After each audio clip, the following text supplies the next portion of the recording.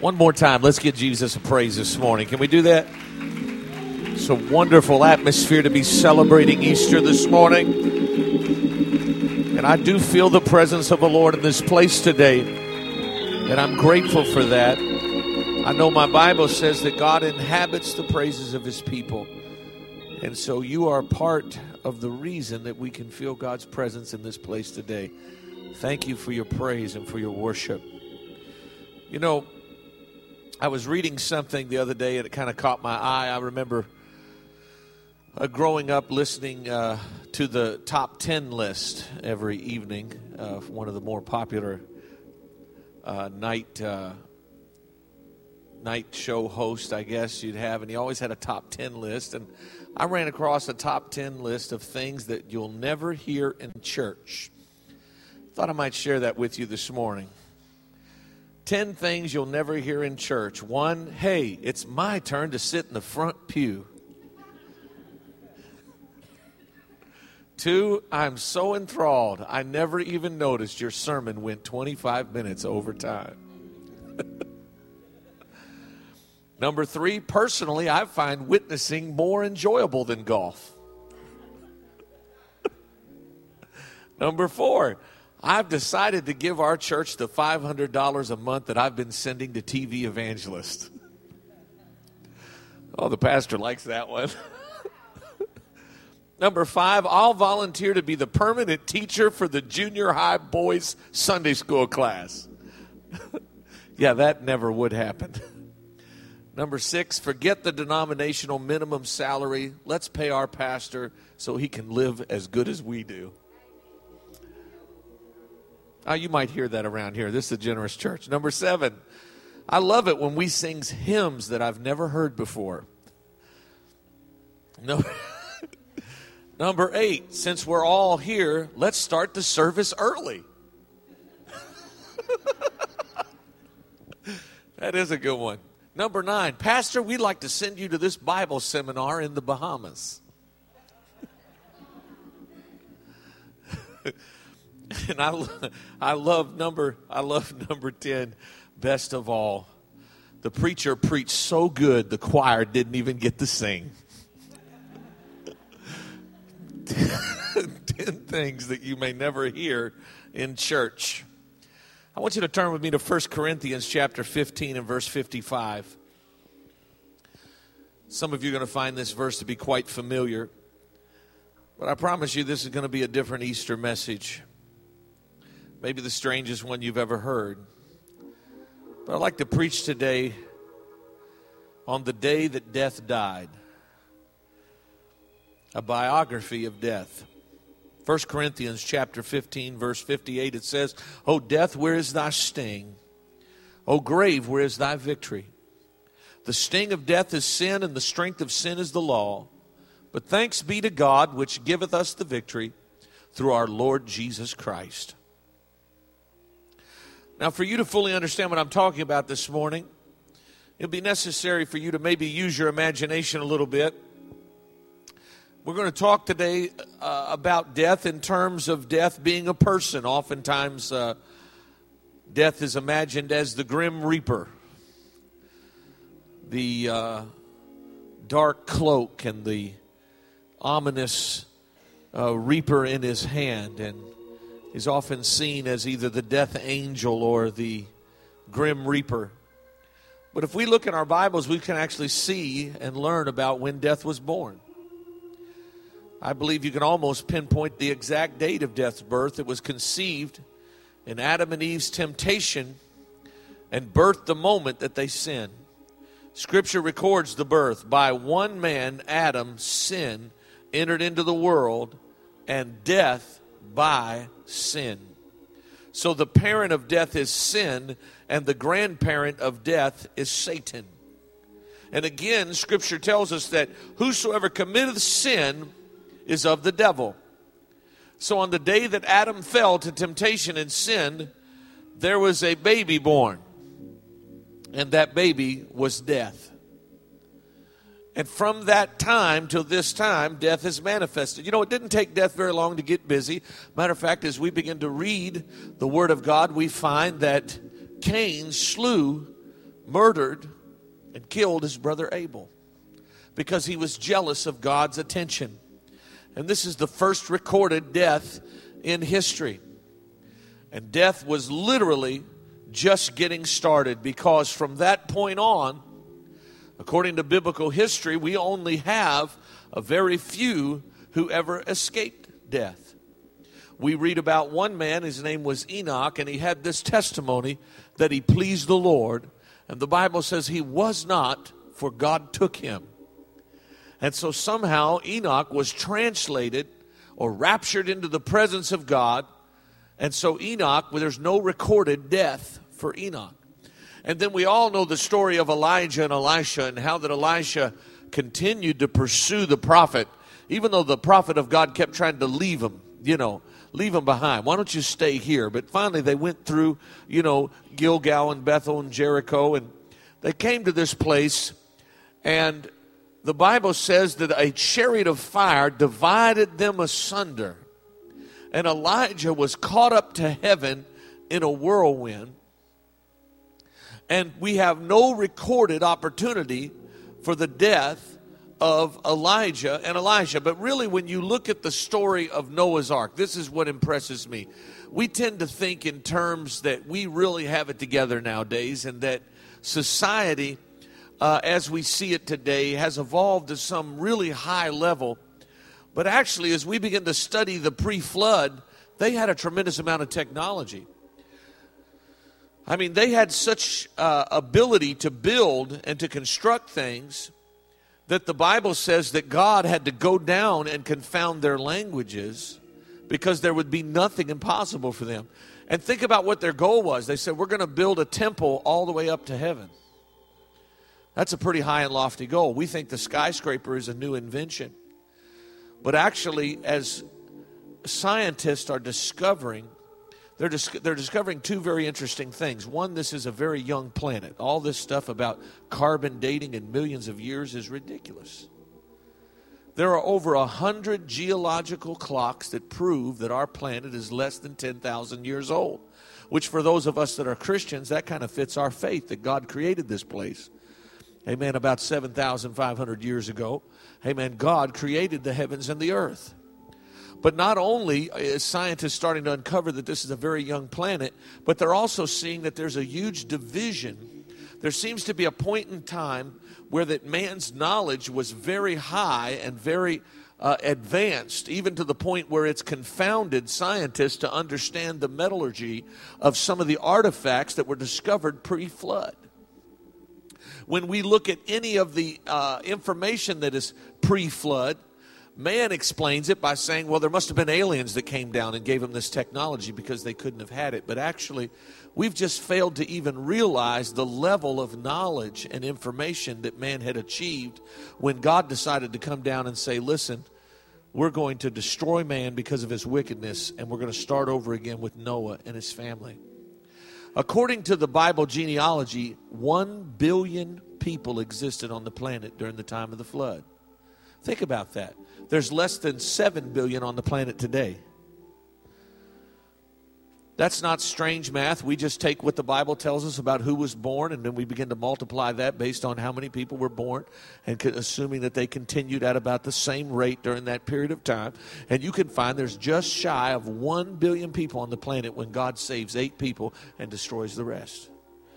And so we don't know the kind of technology and information that was available pre-flood. All we know is that everything we tend to discover and uncover from that period of time over 5,000 years ago when the flood did happen, amen, their technology seemed far advanced compared to ours. And they have pictures, and it looks like they're wearing helmets, and it looks like they're working at keyboards. And, of course, like I said, to someone who doesn't know the Word of God and doesn't realize that it was God's purpose to slow this onslaught of information. Amen. A matter of fact, the book of Enoch tells us that it was not even God's will for man to have that information at that time, but fallen angels gave it to mankind, trying to destroy God's prophetic calendar. But God set it back with the flood, and when he did, death harvested almost 1 billion souls. I mean, this is a remarkable thing, and yet at the same time, there were different times where there seemed to be a setback. I mean, Hezekiah was dying and he prayed to the Lord and God added 15 years to his life. I'm sure that must have frustrated death. I can only imagine it was a disappointing time when the death angel was loosed in Egypt and he had to pass over all of the houses that had the blood applied to the doorpost. How do you remember that story? That was probably a bad night for death. You know what I'm saying? Just coming back saying, well, what about the Israelites? Well, you know, we couldn't touch them because of the blood that was over the door. We didn't have any power there. And then I can only imagine when Shadrach, Meshach, and Abednego were cast into the fiery furnace, how he must have felt when they didn't burn up. That must be frustrating for death to have to deal with things like that, knowing there was a fourth man in the fire that saved them. But even many of those stories, really, death was not conquered. It was just delayed. It was put off. Hezekiah did die, and the 3 Hebrew children eventually died. And Daniel, even though he went into the lion's den and cheated death that night, eventually went on to be with the Lord. And so it seemed that death was pretty much having things in hand and had mankind pretty much afraid. Afraid so much so that you'd be amazed what people will do because they're afraid to die. I mean, just anything to try to prolong their life, even though the Word of God says that a man can't add an inch to his stature and he cannot add a moment to his life. We still try, don't we? Vitamins, exercise. You know, don't you always feel bad for that person that's out jogging and they get hit by a bus? I mean, talk about being ripped off. I mean, here I am. I'm sitting at home eating a donut, drinking a cup of coffee, probably some kind of really strong, bold Sumatra. Not good for you. Got a little heavy cream in there, a lot of sugar, eating a donut, and there they are out there just jogging, just doing everything they can. They're going to add time to their life, and then here comes a greyhound. Death just reaches out and got you. I mean, you know, it is kind of sad when you see that. It's amazing. How many times have you seen people? I remember dealing with that myself, people that seemed the picture of health. People that lifted weight and pumped iron and were fit and healthy, and then the doctor tells them they have cancer and there ain't nothing they can do. They can lift weights all day long. Lifting weights don't cure prostate cancer or pancreatic cancer. Amen. The Bible says we have an appointment with death, doesn't it? And death is real. You know, I saw something in Baltimore. It painted on the side of a building. It said there's only 3 things in this world that you can count on: death, taxes, and Cal Ripken Jr. Of course, if you're not a Baltimore fan, you don't even know who he is. But, you know, he set the record for playing the most games in a row as a professional without ever missing a game. He did so for years and years and years. And so they had a life-size picture of him. And the world, I just thought that was interesting. 3 things you can count on: death, taxes, and Cal Ripken Jr. That's kind of sad, isn't it? Especially now that Cal's retired, we're down to 2, death and taxes. That's kind of a really sad commentary. You know, I mean, he's out of baseball. He don't even play anymore. And so we're down to 2. But that's how consistent death has been. You know, when death goes along, I believe, virtually unthwarted. Amen. Yes, there was a 4th man in the fire, but eventually he got him. But then when death must have found out that God was born in the flesh, death must have thought to himself, now that's my arena right there. I have power over the flesh. Ever since sin came into the world, death and sin has brought decay. The Bible talks about ashes to ashes and dust to dust. And we're in a body that it's aging. How many of you can say amen to that? I mean, we fight that aging. We do what we can. We got a little oil of Olay or whatever, you know, working on that a little bit. If you got the money, you might have a little nip, a little tuck. But it doesn't change the fact you're getting older. You know? I mean, I've had that conundrum in my life before where you see a gray hair in the sink and you don't know what to do. I mean, yeah, it's one less gray hair, but it was a hair. And at some point, you just hate to see any of them go. You know, my wife used to reach over and just kind of, you know, I'd have just a few gray hairs and she'd pluck one of them gray hairs out of my head. And finally I said, listen, honey, whatever I got, I'd like to keep, gray or not. We're aging, we're getting, you know, and everything is decaying. That's what sin brought to this world, was decay and rot and rust and theft and all of these things, amen, that represent death in some way. But then Jesus comes along, and I'm sure that he thought, well, this is my opportunity, amen, to really bring victory. I'm sure that Satan said, death, we have a plot and we have a plan. And if you read your Bible, it's quite fascinating that over 18 different times they plotted to kill Jesus. Did you know that? Study the Gospels and you will find 18 different references to the fact that they plotted or mentioned that they wanted to kill Jesus. Man, I'm telling you, death was on overload. If I could just get my hands on him, I believe we're going to win.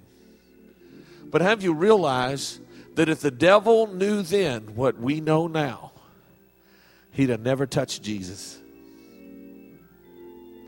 He didn't realize, amen, the fact that God had set this up and that death was part of the plan. And so according to the Word of God, amen, Jesus Christ was born of a virgin.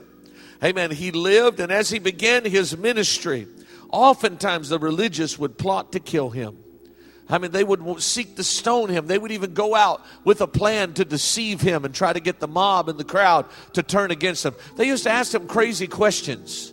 Have you read that in your Bible about some of the questions? Well, you know, if a man had a brother and he was married and then he died and his wife married his brother, which is the custom, and then he died and then he married the other brother. And basically they go through 5 brothers, which obviously is a very sickly family. This poor woman married 5 different brothers. I can't even imagine going through that. Can you imagine marrying 5 brothers? But anyway, she marries 5 brothers. Then they all die. Who is she going to be married to in the kingdom of heaven? I mean, they sat around and thought that question up. Of course, Jesus told them, you know, that we're going to be like the angels and there's not going to be marrying and giving in marriage in the kingdom of heaven. There's neither male nor female in the spirit. And they really didn't know what to say to that, see, because he had too much wisdom and insight and they couldn't argue against him. And so they couldn't come up with a reason to kill him. But finally, Judas came along, and Judas says, I can give you the evidence you need to get Jesus. And Judas probably thought in himself, I'm only going to motivate Jesus into action. I'm going to force Jesus to do what we've wanted him to do all along as his followers and overthrow Roman oppression. Judas thought he was starting a war. He thought he was taking matters into his own hands and he was going to get Jesus, amen, into a position where his followers would rally around him and eventually, you know, they would overcome. But how do you know Jesus didn't come to deal with the Roman problem? He came to deal with the sin problem. And see, that's good news because there's a whole lot of folks today, amen, they're in churches where the only thing Jesus does for them is save them from hell. Have you been to that church? Every Sunday you get saved again. They give an altar call. They preach the same gospel, and it's a wonderful, precious gospel that they preach, but it's all they ever preach. And every Sunday, people get saved. And if you've already been saved and had a good week, then you don't have to get saved. But, you know, if you messed up this week, then you can come down and get saved again. And now you've got fire insurance, and you're saved from hell, and you're not going to burn. Well, how do you know that what Jesus came to save us from was not hell, but sin? Well, that's kind of important, you see, because hell is only part of what sin brought into the world. The punishment of hell, amen, is only part of what the door was open. Amen. Jesus came and conquered death, hell, and the grave. Can anyone say amen to that? And if he came to save us from sin, then that means not only that, he's given us power over sin. So not only can God forgive sin, but through the power of the cross, we can be freed from sin.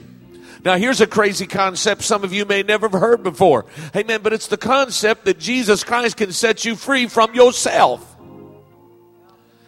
It's quiet in here. Praise God. I know we live in a society where it's only appropriate to tell everybody how wonderful they are. You're smart, you're intelligent, and doggone it, people like you. I mean, that's the world we live in today. Amen. We're told that all we need to do is tell our children just how wonderful they are and just how perfect that they are. And everybody's told we need to build up one another's self-esteem. But the Bible actually says that people are born sinners and that their righteousness is as filthy rags. That if we're born a sinner and that if we don't know the Lord Jesus Christ and He hasn't washed us from our sins, then we're pretty nasty. And I realize it's Easter Sunday morning, so everybody's dressed nice, and I may not get a whole lot of amens this morning, but I'd just like to preach here a second and remind people that if it wasn't for Jesus, we all got issues. Oh, I know you sitting there acting like you was born cute and pretty and you never had bad breath and you never did anything nasty and you never got sick and you never threw up and you never got drunk and you never had a bad hair day. I'm not even talking about that. I'm just talking about sin. The fact that when we're born, you don't have to teach your children to lie. You have to teach them to tell the truth. We're born with that rebellion, with that sin inside of us, and yet Jesus came that He might save us from our sins. So if He can deliver us from sins, what happens? Amen. We don't have to be nasty. We don't have to be liars. We don't have to be cheats. But we can be full of the Spirit of God and love and joy and peace and long-suffering and gentleness and meekness and temperance and faith. You see, the failure of the church today is the fact that we've sold everybody fire in church, but we haven't got them set free from sin. But a people that are set free from sin are filled with the Spirit of God. And if we walk in the Spirit, we will not fulfill the lust of the flesh. Amen. I'll tell you what, deep inside of every one of us, we know we're better than that. Amen. Whenever we do something wrong, our conscience compels us to change and be transformed. But we don't have the willpower to do it. But thanks be unto God, through the cross of the Lord Jesus Christ, we have the power to overcome. Through what Jesus taught us in His Word. Amen. Thank God we can be born again. And now we don't have to listen to the old nature. We can listen to the new nature. And the new nature is a nature of faith and love and power and dominion and authority and blessing and prosperity. Amen. If we could understand everything that was purchased, amen, death is completely out of the picture. Someone said to me one time, what could really happen to change this world if we really believe that Jesus Christ rose from the dead? That is really what it comes down to. The Bible tells the story about how John came, amen, and immediately, amen, the others, maybe they were still questioning, but the Bible says John shouted, "He has risen." John was the quickest to believe.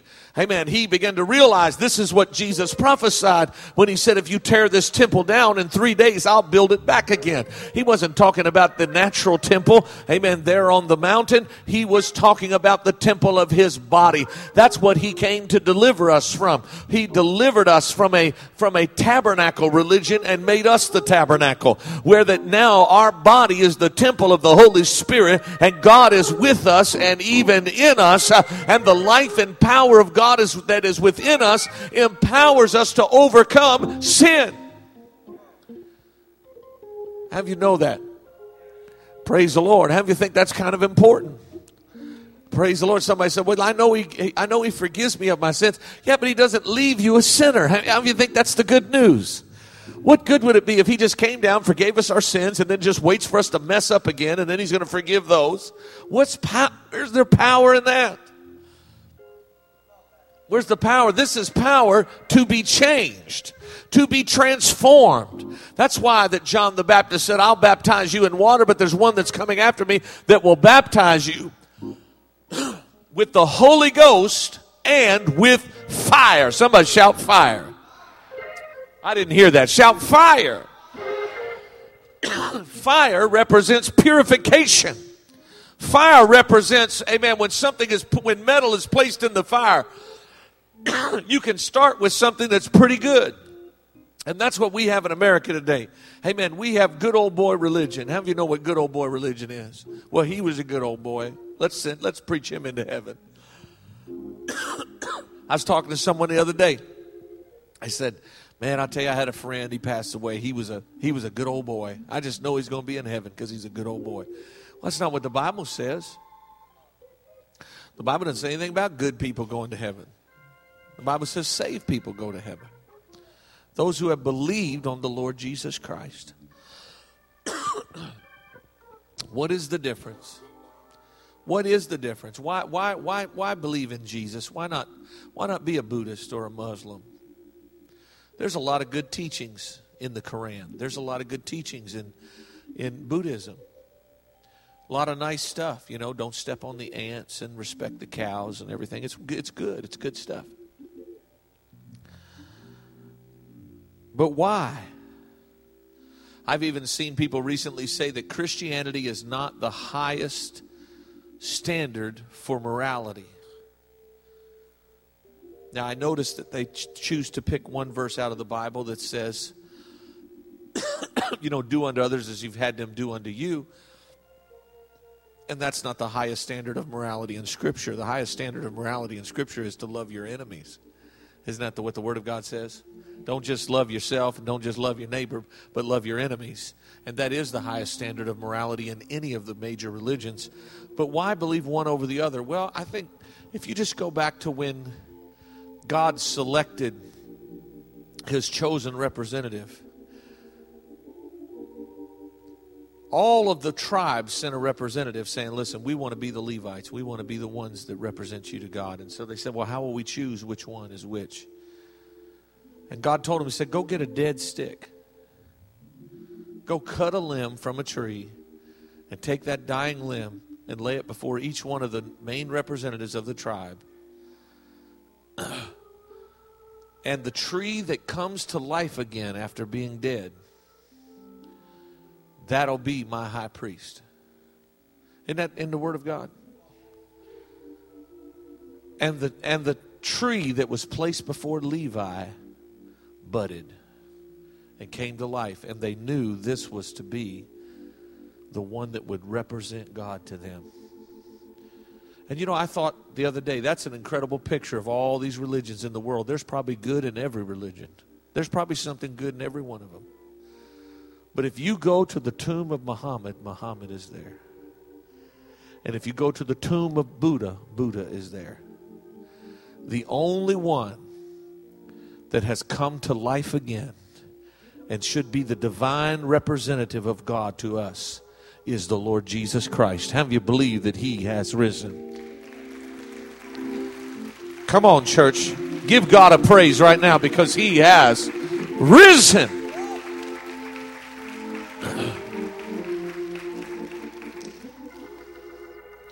And so it must have been a gleeful day for death when Jesus Christ was crucified.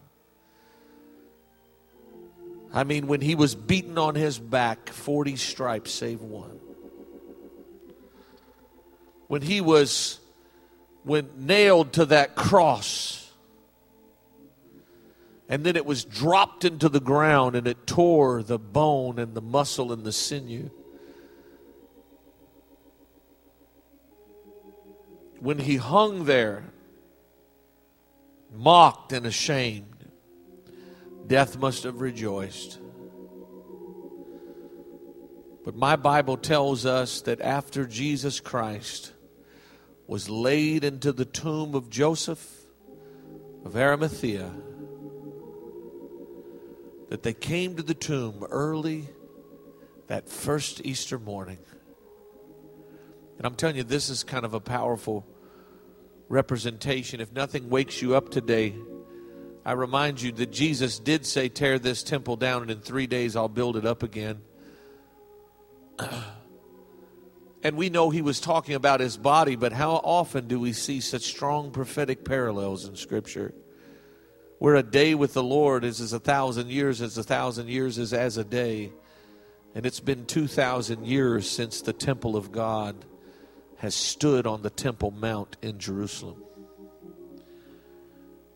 And yet we hear stories about how that they are preparing the artifacts for the temple because the Jews are believing that it will be restored. It's fascinating to me that Netanyahu, who is now again leading Israel, when he was a teenager, wrote an article in college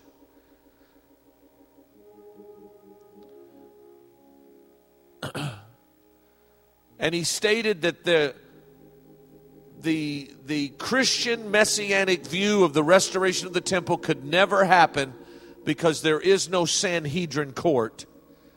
For 1,500 years, the Sanhedrin court ceased to exist in the world. And without the Sanhedrin court, they could not bless the site where the temple would be built. And so therefore it could not be rebuilt. And yet 3 years ago, the Jewish people came together and restored the Sanhedrin court. You know, Jesus rose on the very earliest part of the third day. I mean, really, when you think about it, Friday to Sunday, it's barely into the third day, just barely. And you have to look at the Jewish view of the day to even understand how that we're in the third day. The earliest part of the third day. Well, you know, I believe that if we look at a calendar, we're coming up on now, beginning the third 3,000-year period, the third day. And it was in the earliest part of that third day that Jesus rebuilt the temple of his body. Wouldn't it be something if there's a spiritual parallel and we are that close to the rebuilding of the temple in Jerusalem? Meaning Jesus is coming soon and everything that he said is about to be fulfilled. Think about that just a moment. Think about it. This Bible that prophesied that Israel would be gathered again from all the nations. This Bible that from Daniel we read that there will be 8 great world persecutions against the Jew, and Hitler was number 7. The 8th will be the Antichrist himself. That Isaiah said that when they return to their homeland, they will be speaking the language of their fathers. The Hebrew language had not been spoken for over 1,600 years until they made it a law that if you want to return to the new homeland of Israel established after World War II, you must learn to speak Hebrew. And now Hebrew remains the only ancient language ever recovered, fulfilling a 2,800-year-old prophecy that they would be speaking that language when they came home. All I'm saying is that even in the resurrection of Jesus, there's strong prophetic evidence that he's coming very soon. Very soon. I talked to a preacher just this past year who's been there and spoke to the curator of the museum, who is responsible for rebuilding all the implements of worship. They believe that the tabernacle will be built. A matter of fact, the big issue has always been the Mosque of Omar and the fact that it is the second most holy Muslim place on the planet. And there's no way the Muslims would let them tear it down without there being a war.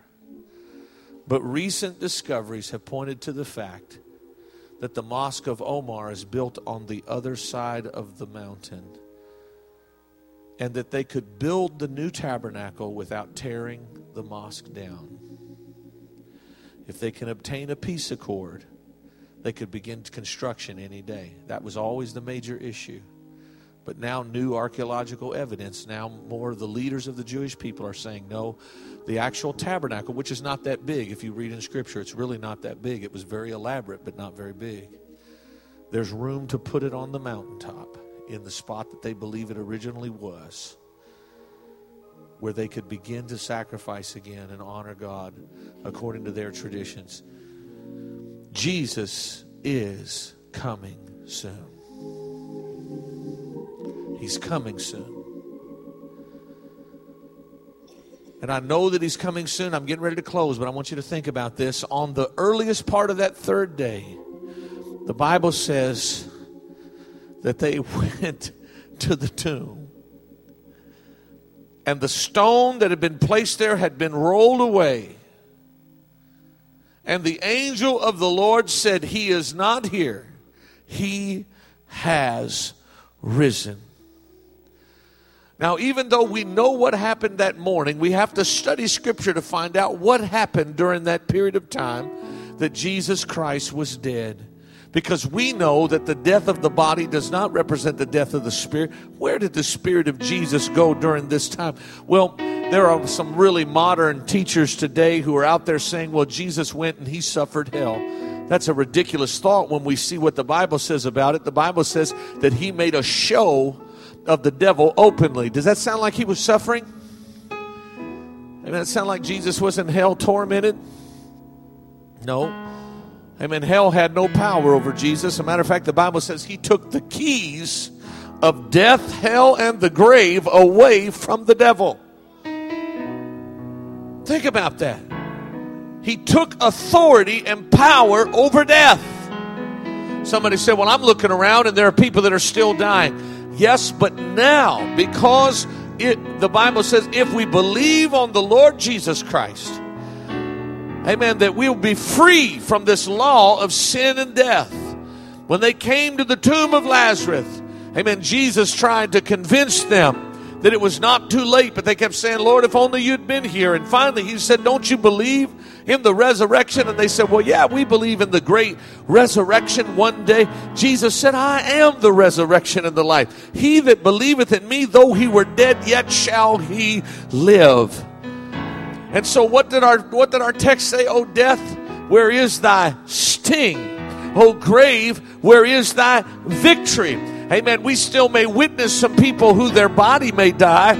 Amen. And they may be buried in the grave, but the death and the grave have no victory over them because Jesus lives, they live. Amen. Death is now a portal through which we pass from this life into our eternal reward. And that's why the Bible says we're not as those who have no hope.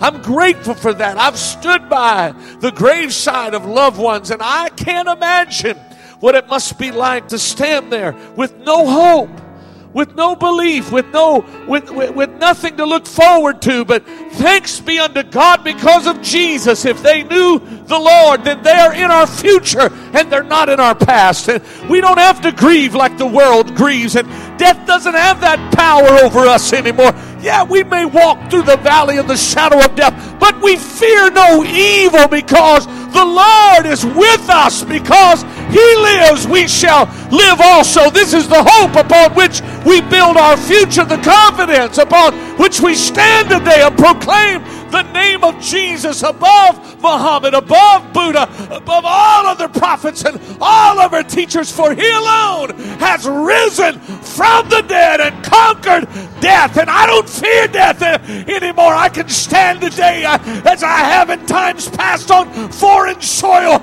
amen, with guns pointed at me and declare, you can't kill a dead man. Are you listening to me? Amen. There's power in the resurrection of the Lord Jesus Christ. Somebody give God a praise today if you know and believe that Jesus Christ has conquered death.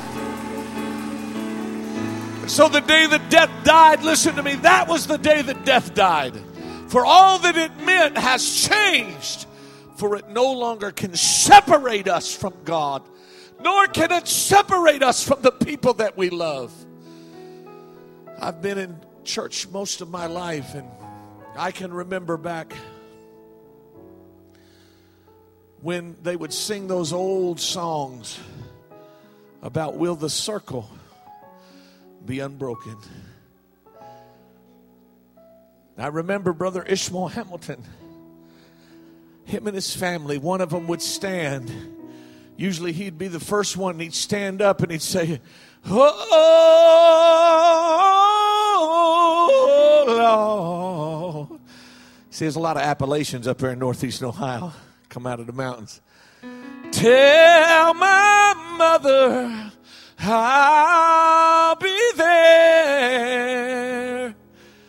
Woo, and then his daughter would stand up, and boy, could she sing. And she'd start to say, oh,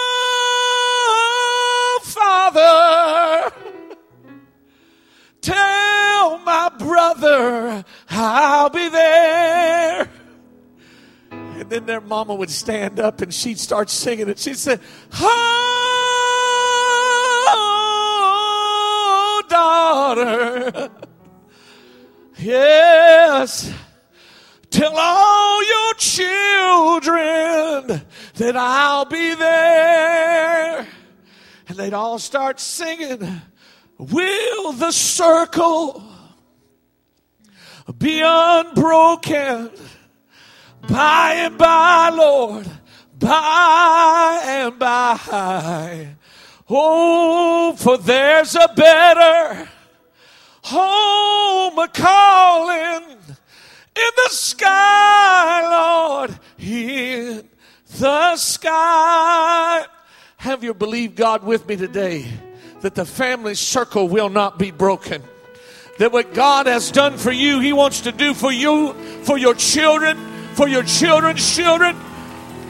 Come on and give God a praise today if you know and believe. Hallelujah. I don't want to see that circle broken. Somebody help me just pray right now. Get up on your feet. Lord, Lord, Lord, Lord. Tell my brother I'll be there.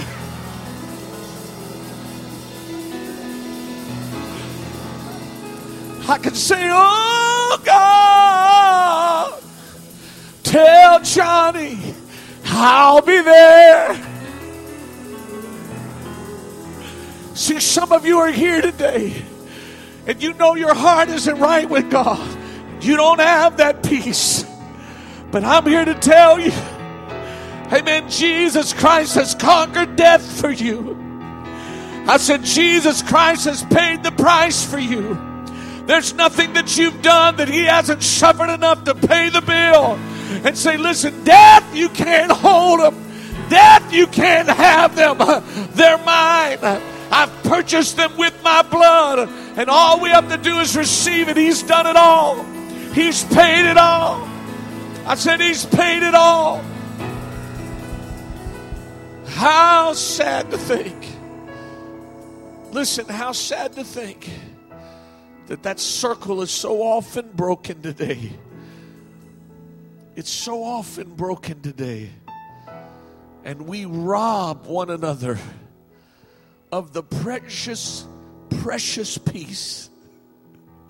Oh God, you owe it to your parents to give them that peace. You owe it to your brothers and sisters to give them that peace. Don't risk letting them stand over your coffin one day not knowing, with nothing to base it upon. Amen. You need to let that circle be unbroken. Bow your heads with me right now, saints of God. Oh, Father, I'll be there.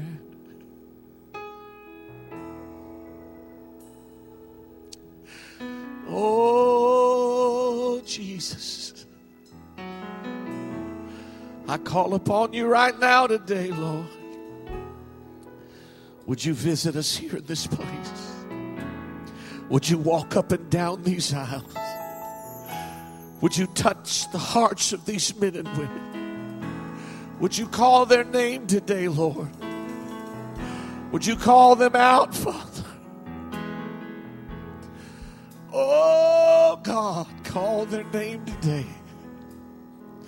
Just like you called on Peter and John as they were fishing. Just like you saw Nathanael under that fig tree. And just like you called Saul of Tarsus by name on the Damascus road. Jesus, would you meet somebody today that circle will not be broken, God. That circle will not be broken, God. We refuse to put our faith in this world, and we refuse to place it, Lord, in the philosophies of men. Our faith today rests on the fact that Jesus Christ has risen. And because He lives, we shall live also. Holy Spirit, call today. Oh, Holy Spirit, do what no man can do. Speak to the heart, speak to the spirit, Lord. And Let them know that, God, you have called them out of darkness into light.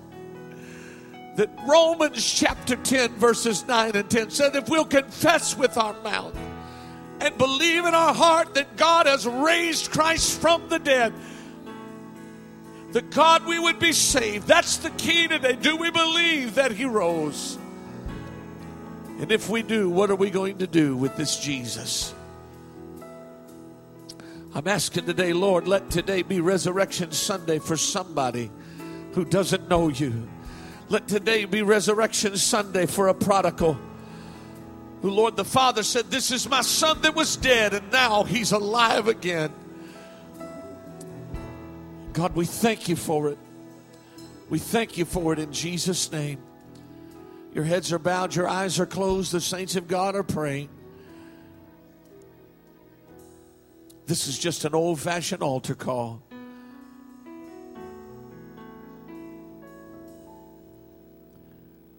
Jesus loves you, my friend. And he's calling you right now. He's calling you. To somebody in this room right now, he's saying, don't let the circle be broken.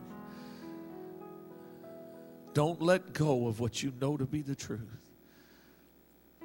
Don't let the enemy pull you away from your foundation.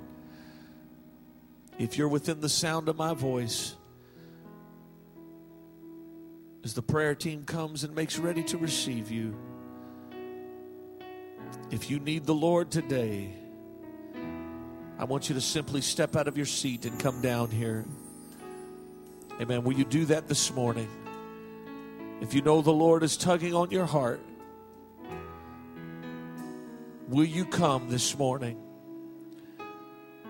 But don't let something hold you back and keep you from what God has for you.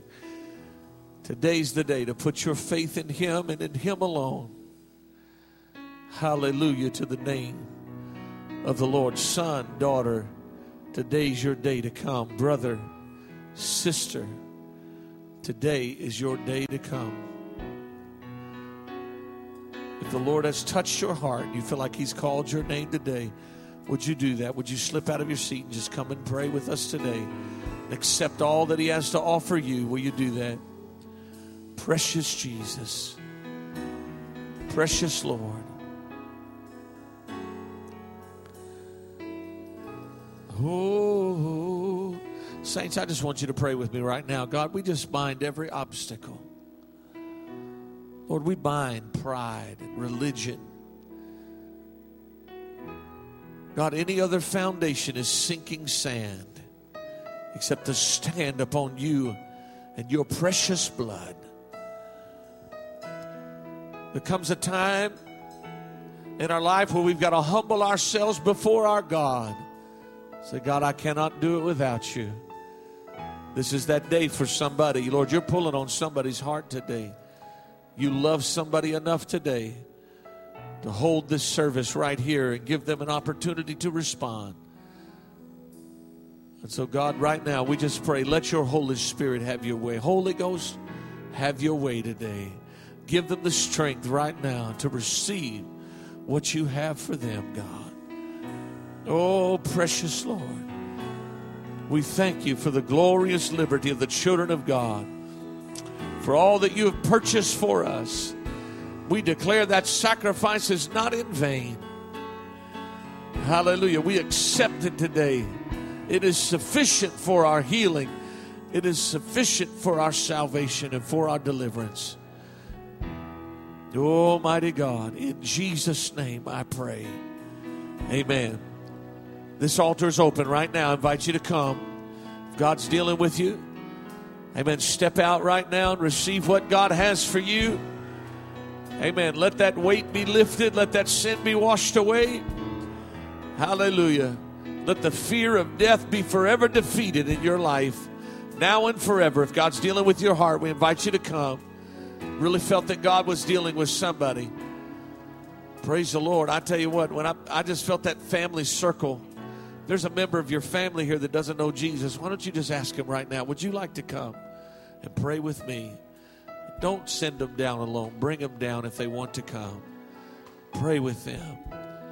agree with them. Amen. It's time for some of us to get back to our roots, to get back to the faith of our childhood, get back to that sure foundation.